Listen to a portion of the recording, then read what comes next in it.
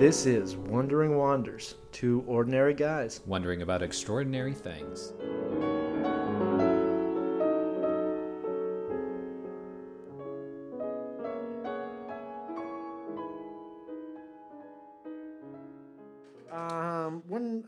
Is it replaying? You know, it's hunting, a little bit of or is it replaying, but I've gone for through the Saturday? replays, and now it's replaying to figure out where we should hunt the turkeys next time. AKA Saturday? Yep, probably, but and just playing over and over again in my head the future of what's going to happen on Saturday in the pouring rain. Big Tom comes strutting in. Doing its gobble. Yeah, well, he's going to be drumming. Yep. Nice. And we're back, folks. Welcome back. I'm Eli. And I'm Joseph. And this is Wandering Wanders. Feels like it's been ages, but it's literally been a week. We were just one day late.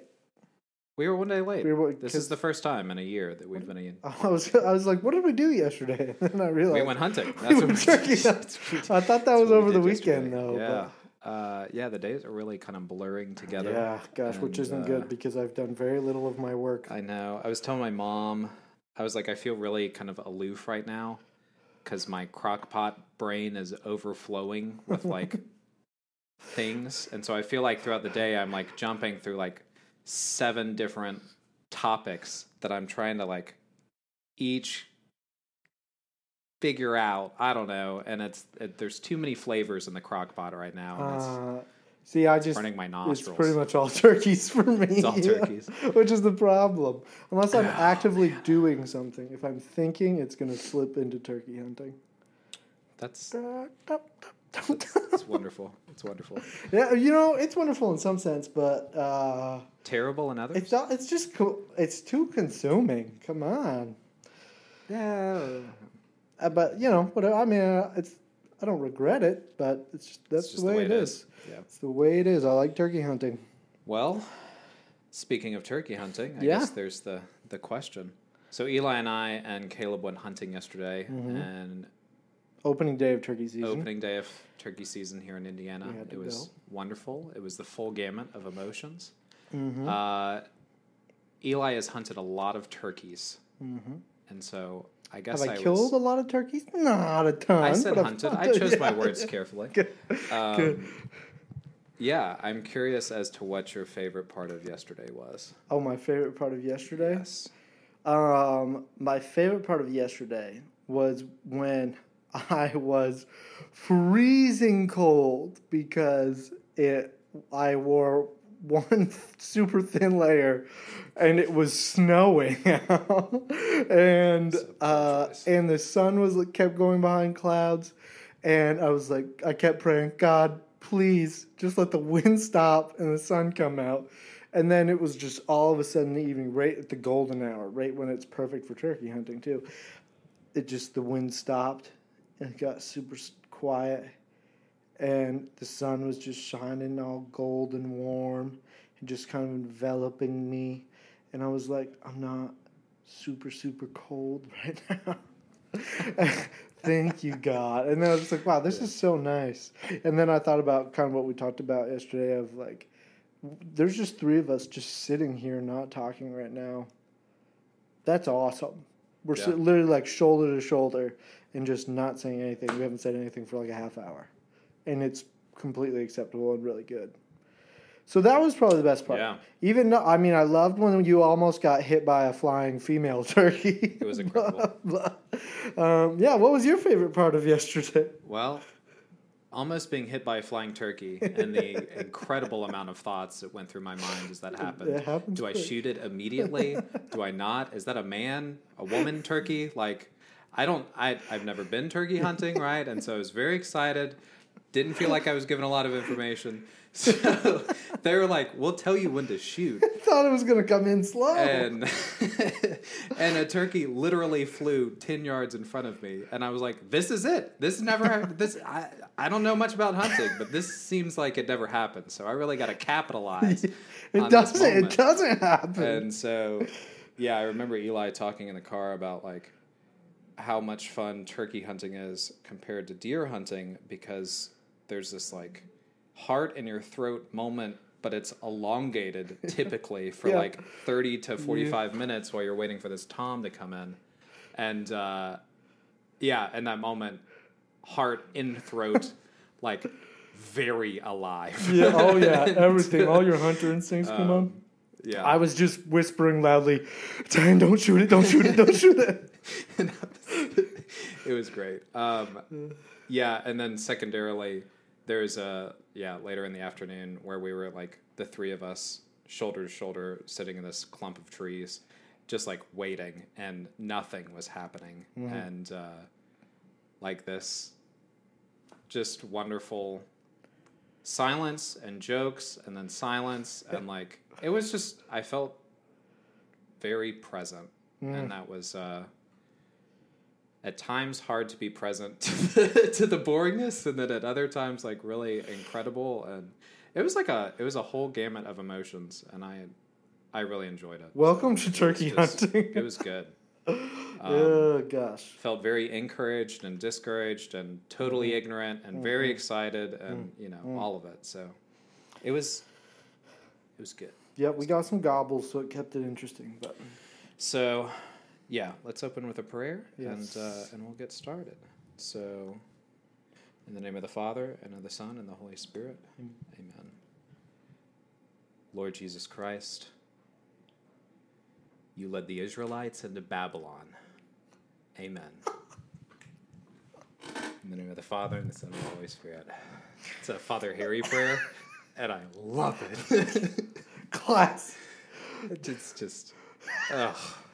Oh, that's a prayer right there. You really got to think on that I one. feel like I have to sit with that one. You led the Israelites into Babylon.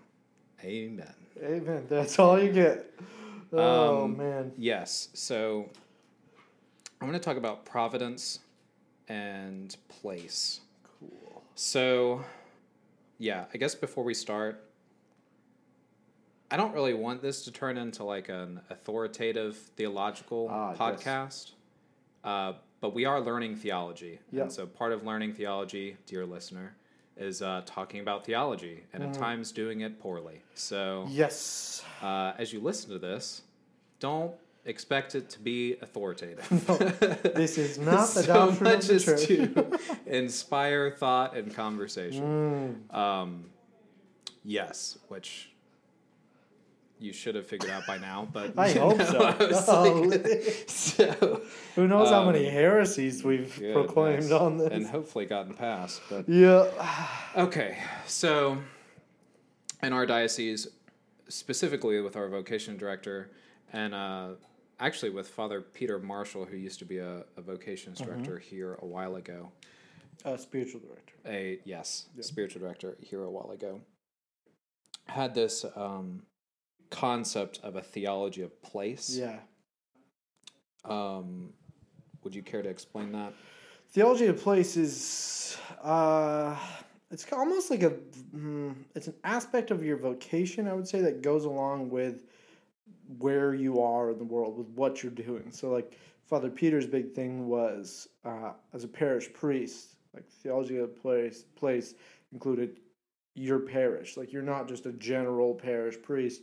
You are at your parish, and you have to live your life in relation to God through that place. Or if you're a farmer, you live your life in relation to God through being a farmer on that farm, on your land with your cows and your crops. Isn't that good? You got anything to add to that? Well, I guess so it sounds like what it does is it sort of contextualizes everything you do and kind of says that it says that it has like God-given meaning. Yeah, right? So it's not just an accident. Yes. So part of how that is, I guess, lived out is as a priest you're being called to this like particular place and a particular time to a particular people. But I don't think that concept is limited to the priesthood, as you were saying. Like it's sort of given to all of the vocations. Yeah, really just like, everyone's life. So as a married person, right, that you'd be called to a particular person at a particular place with a particular job, in a particular community, like all of these particulars that sort of make your call unique, I guess. Yeah, Is that absolutely. Yeah, I think it's just the fact that nothing is meaningless in God's plan for your life. Like there's no detail that's too small that God's like, I don't care about that. You don't have to care about that either. Like, don't worry about it. That doesn't mean you have to like worry about everything, but that means that everything in your life can be there to help you live the life that God has called you to live and can support you in that. Like the tree Yeah, in your yeah, front yeah, yard. Like how many times can you like let's say you're an adult and you have a small house in a city-ish area, like a suburb, and you have a tree in your front yard, like an apple tree or something. You walk by and you're like, okay, whatever, apple tree, nice. But if you're a kid, that apple tree becomes such an adventure. yeah, And like I think that kind of shows a little bit of how God sees things and uses things. Like this tree that you're like, I don't really care about that. A child can live different lives in, like have so many adventures and see reality from a different point of view because of a tree in your yard. And so like little things like that, they matter. So, yes, I agree. I think, yeah. So I guess I asked the question, theology of place. God has his hand in the particulars.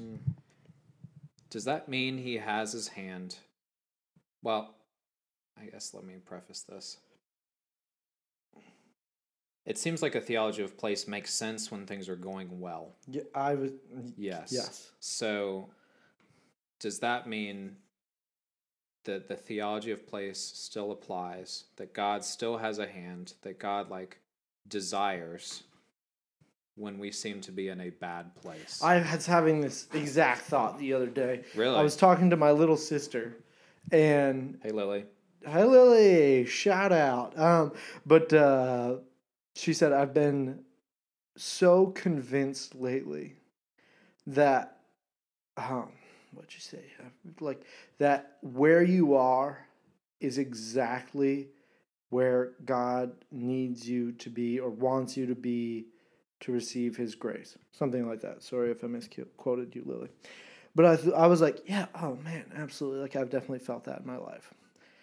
And then after we hung up, I thought about it a little bit more after. I was like, but what if you're really not following God's will? Yeah. What if you're really like, ooh, I know I should be in seminary and I'm getting married? Yeah. That doesn't seem right. But does that mean that God won't use exactly where you are to give you the grace you need to God? Because I mean, we have the ability to reject God's grace. Yeah. So is God still using exactly where you are? Like God never falls short. He's not like, oh, didn't see you going that way. Ooh, you caught me off guard. I didn't prepare that direction for you. That doesn't seem right. But is it all perfect, or is there times where God's like, no, look around, nothing is good, move. Why are you in this place? Yeah, yeah. So yeah, I had that. I don't know. I can see it going both ways, really. Yeah. Yeah. Both ways in terms of like that God does particularly well for, or desire, maybe not particularly well. Yeah, that sounds like a very loaded term. Sounds like we're slaves. That God desires a particular, maybe he has like ideal Eli. Yeah. And then there's like actual Eli. Yeah. And sometimes it seems like actual Eli actually matches up with what God desires of you. Mm-hmm. And other times it seems as though I'm making all these hand motions. You can't see them. Sorry. Yeah, there's a lot of angulation there's going on. Angulation. It's actually time lapse. So there's some times where it seems like you're actually sort of matching up with how God envisioned you, and other times where you're actually like heading in a different direction. Yeah. Which doesn't mean God can't work with it, and that God won't work with it, because it's not like, God sees is like. God sees everything in the eternal present. So he sees everything at once, and we can't comprehend it. It's not like God knows the future. It's that, in a sense, there's almost no future to God. But at the same time, there is, because we experience future. Yeah. This is what happens when you're trying to think like God. But it just goes to show we can't comprehend it. Yeah. So, God works with Eli that's not on the path to ideal Eli. And he works with that well. But, this topic makes me think of a time when I was in college, and I think it was my senior year, and I walked up to the Catholic Center, and I grabbed the door handle to walk in, and I stopped. Mm-hmm. And it was like, I just realized, I knew like I could hear people inside laughing, having a good time, and I had been there for like a year and a half, and it was just so good. And I remember stopping, holding onto the handle, and thinking, everything in my life has led me to this point. Mm-hmm. Like everything got me here. And even looking back, I can see ways where it was hinted at in my life before. Yeah. Just like that, I never could have called that like this is what would happen. But looking back and be like God being like, yeah, I got you. Look, I was with you the whole time. And I think that that's true. But I think in a lot of ways, I was striving very much to live the best life I could and to discern God's will for my life. So would it have been that same experience if instead of grabbing the doorknob or to the Catholic Center, I was walking, like into a bar to go be an alcoholic because I'm an alcoholic because I've really rejected what God wanted me to do with my life, and I'm just living this terrible debaucherous life. Could I have grabbed the handle of the bar and been like, everything in my life has led me to this point, and have it be true? Because that's not where God's leading me.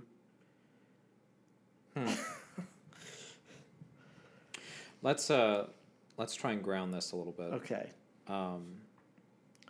So a theology of place is where we started.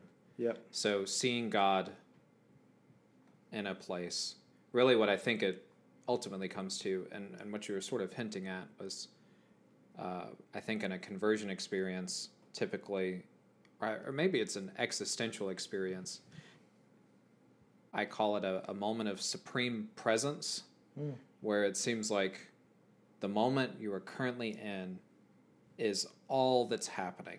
Yeah. Right? Ooh. And so when you're like door handle grab, it's like, and we talked about this in a previous podcast on time, right? Yeah. Where the past and the future and the now sort of like almost squished together and became this like right now. Yeah. Almost like the beatific vision. Beatific vision.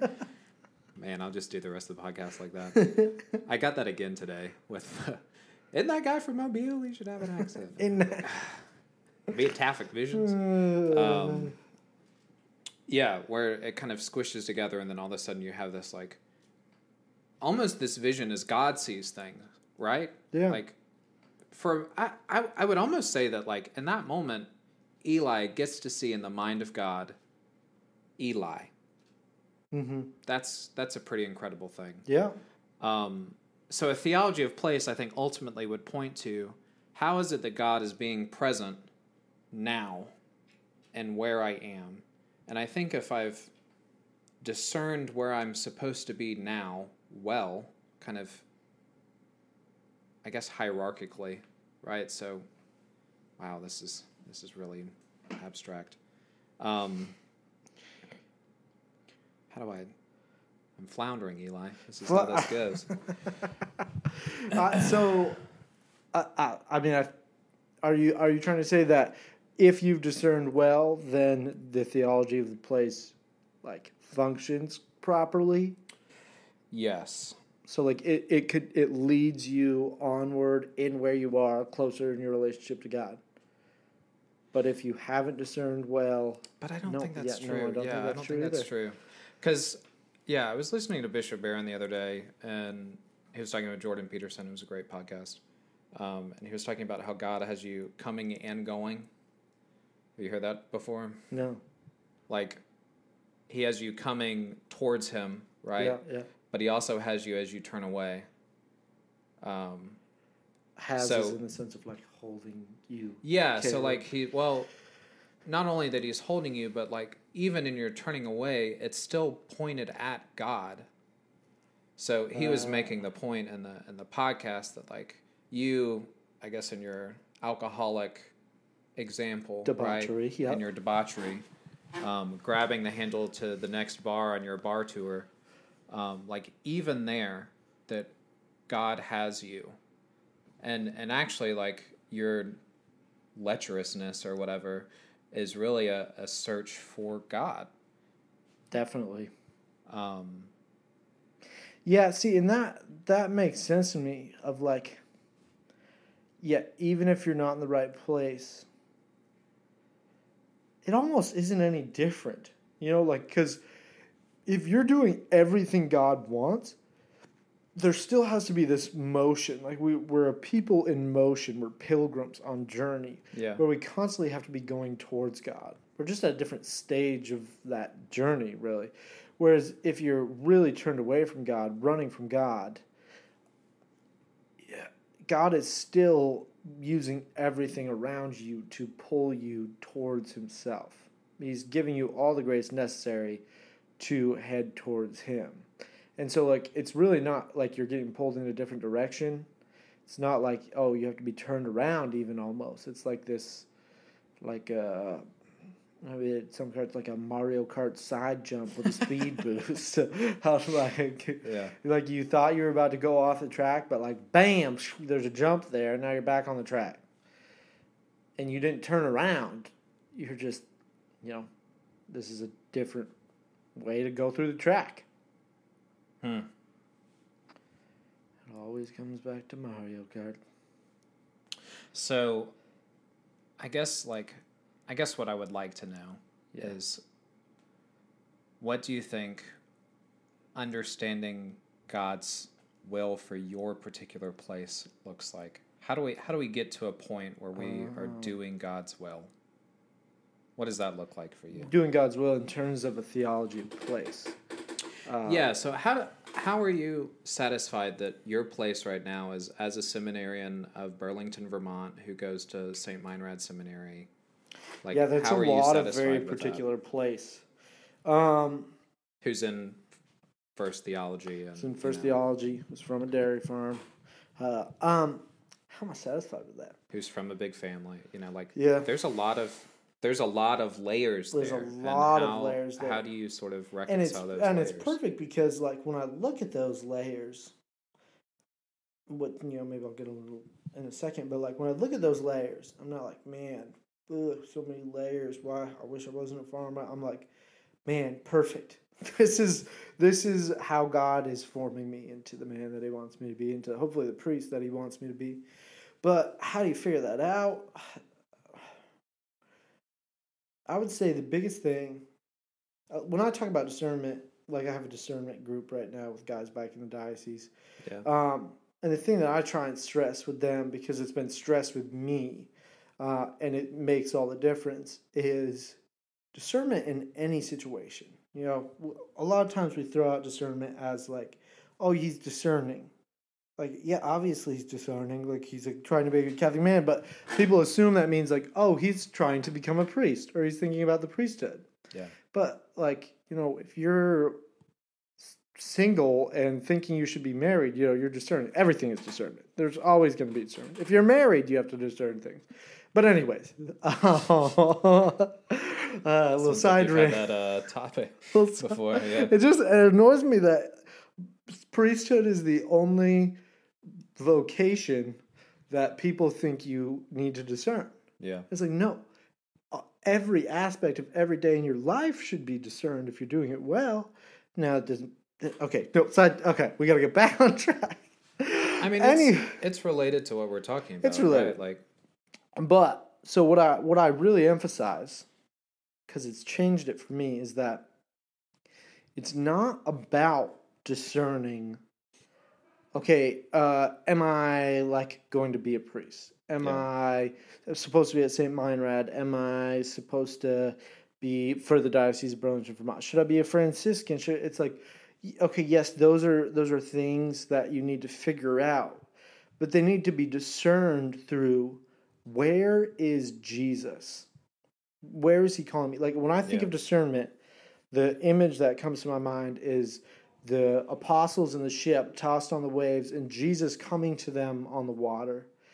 And in my mind, Jesus is just so calm, doesn't even care that there's huge waves. The apostles think they're going to die. Literally, they're all afraid they're going to die. These are fishermen that have spent their whole lives on the ocean, or not ocean, the sea. Yeah. You know, this isn't just a little storm. They're afraid they're going to die.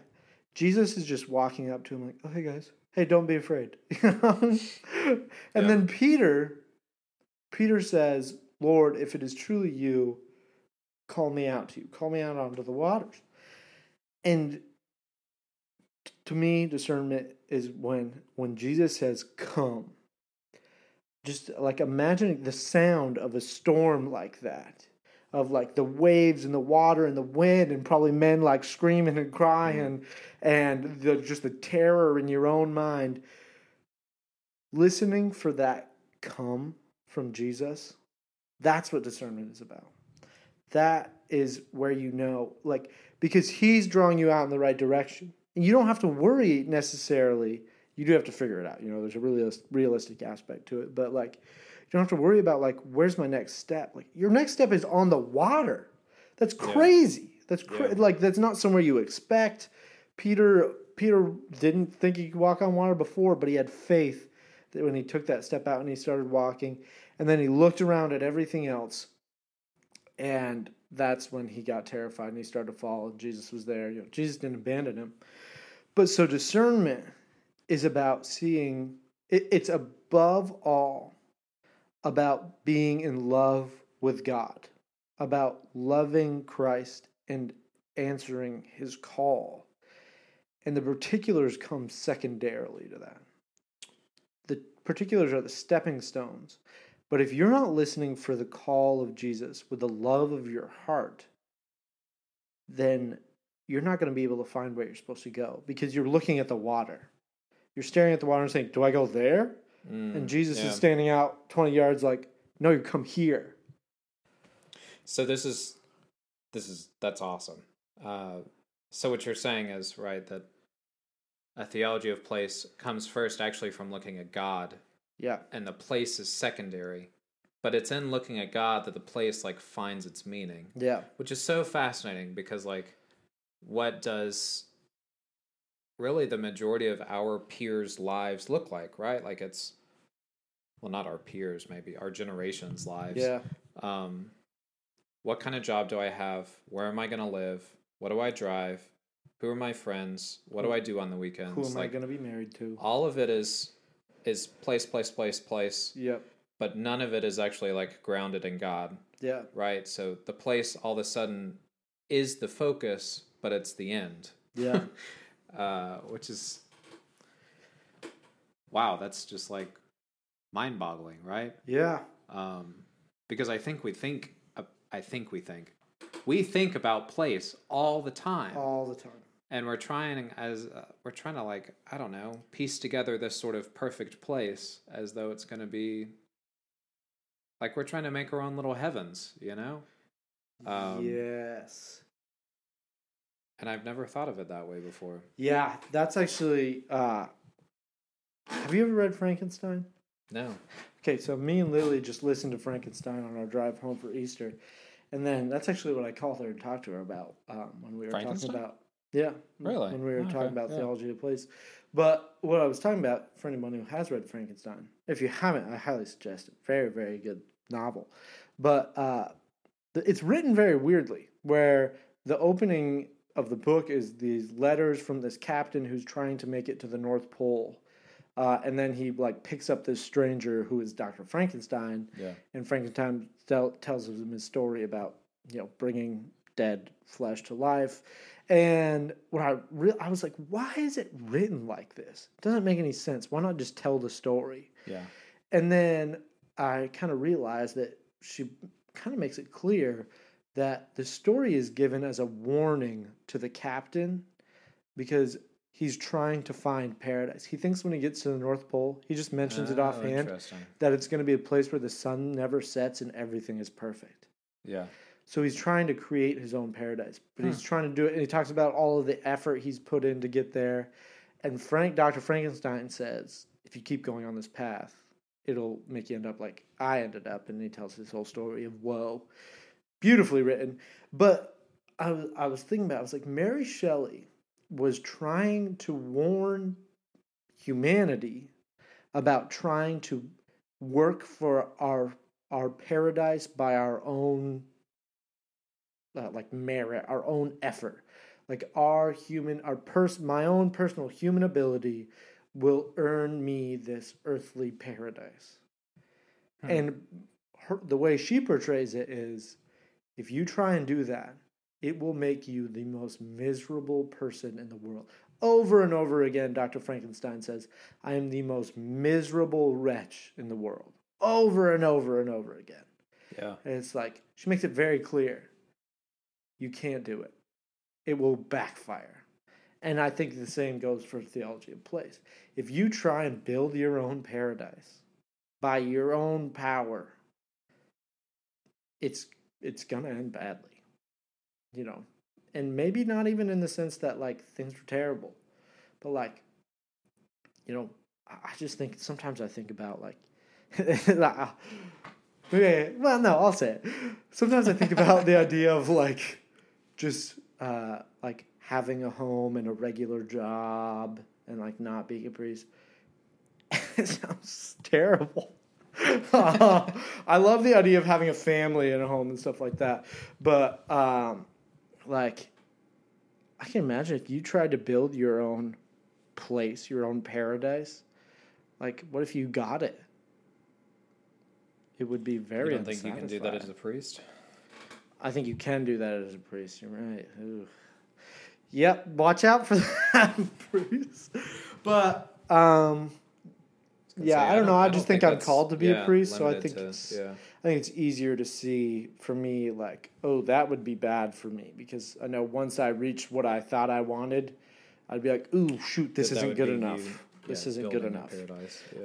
Whereas I really think I'm called to be a priest, and I'm really not worried at all about not being satisfied. Yeah. Yeah. That's beautiful. I mean, because I think it puts to words that place is somehow both supremely meaningful and supremely meaningless at the same time. Sorry. So you have to like contextualize it, right? Yeah. So it's supremely meaningful when it's in the context of you participating in God's like plan through discernment, right? Yeah. And supremely meaningless when it's all you have.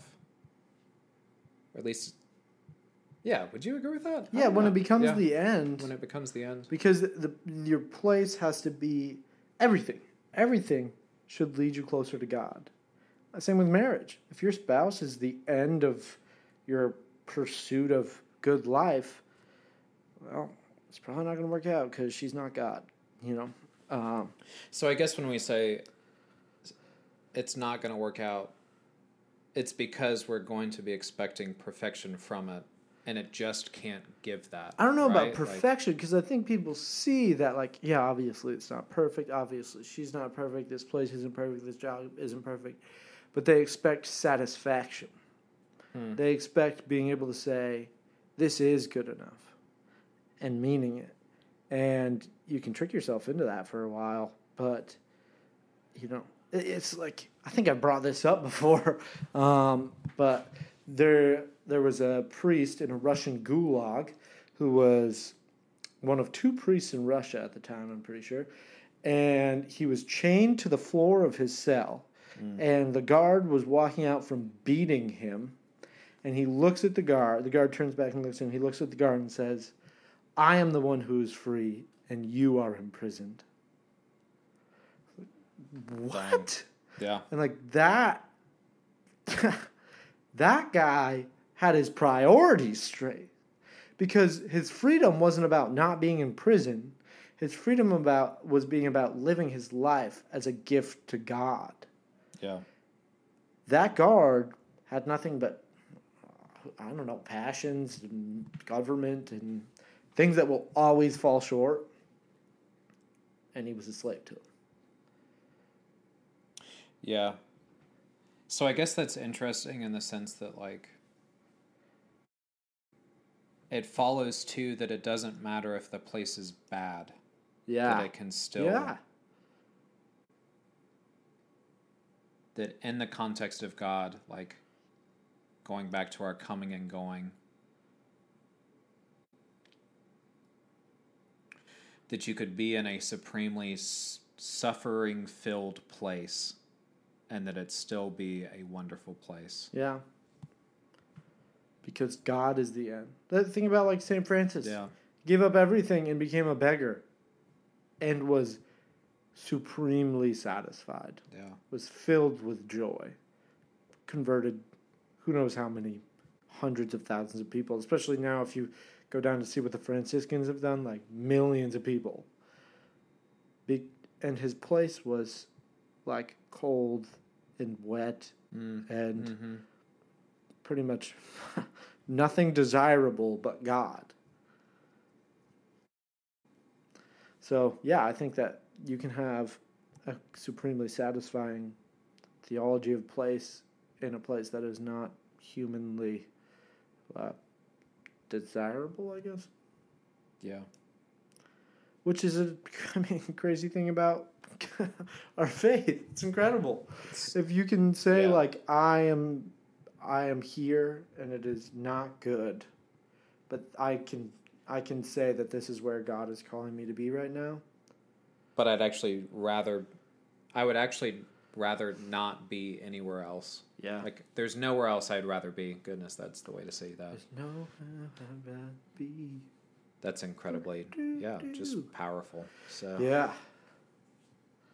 Yes. This is good. Yeah, but it's got to be discerned, those things. Like, for example, just by selling all of your stuff and being poor on the street as a beggar, if that's not what God has called you to do, it's not going to be satisfying. Yeah. You know? It's like what people all the time ask me, like, yeah, but aren't you afraid of not having a family and not being married? I'm like, I used to be, but I've found that nothing satisfies me as much as God. So if I truly think that this is where God is loving me to be, then why would I be unsatisfied? What more could I ask for? So how do we be satisfied in the places where it seems like we're sort of transitioning between two milestones, you know? I think I had a very wonderful priest, but he was my college chaplain and then eventually vocations director. He used to, all the time, I would tell him like, oh, I don't know what's going on with my life. I don't know what I want, blah, blah, blah. Like, this is really hard. I feel like I don't know who I am. And he would always just go, that sounds like a good place to be. And I was like, no, it is not a good place to be. Yeah. But then usually, or at least one time he said, because now you have nothing but to trust in God. It's your only option. And I was like, I guess that makes it a good place. Yeah, whatever. But, I think that when you're in these places of transition, you're like, trying to figure something out, don't know, to understand that that's a good place to be. Yeah. And to really understand, like I said earlier, we're people in journey. And you're never going to be like where you're supposed to be finally. Like, even if you're really like, you're married, you have kids, you have the house that you're going to be in for the rest of your life, you don't just stop. Like, there's this constant sense of transition. We're constantly being turned more and more towards and into Christ. So, but also, what would life be without the transitions, right? Like, what would it be if you got everything immediately? It'd be like a GPS giving you all the directions all at once for a 10-hour trip. Wow. What a trip. Could you say that again, GPS? Yeah. Yeah. Wow. So, yeah, I think that transition is a wonderful place to be, but partially because it's a hard place to be. You know?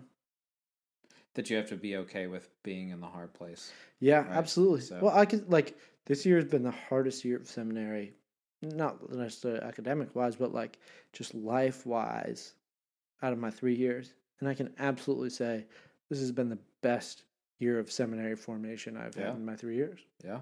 Because it's been hard.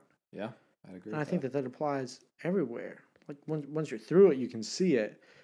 It's the ability to be able to be at peace when you're in it that really and is it's still good. Push through it, right? And not Yeah.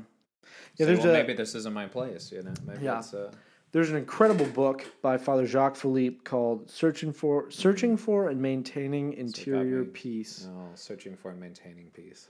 Searching for and Maintaining Peace. Yeah, it's not because Interior Freedom's the other one. Oh, you're right. I got it. Okay. Searching for and Maintaining Peace. Yeah. That's what got me to seminary. Really? Oh, so short.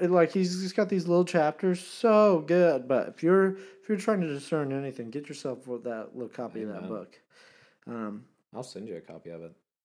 Email us. Email me. We will buy you copies. Seriously. Yeah. That is not a joke. Questions at wonderingwonders.com. Yeah, that is not a joke. I will send you a copy. We will make it happen because it's worth it. Because if more people read that book, we could have a better world. Holier people. So. Yep. Alrighty. Yeah, I think we'll. So yeah, wonder about this week. Wonder about where you are and why God has called you there, and where God is calling you. I guess discern. I guess.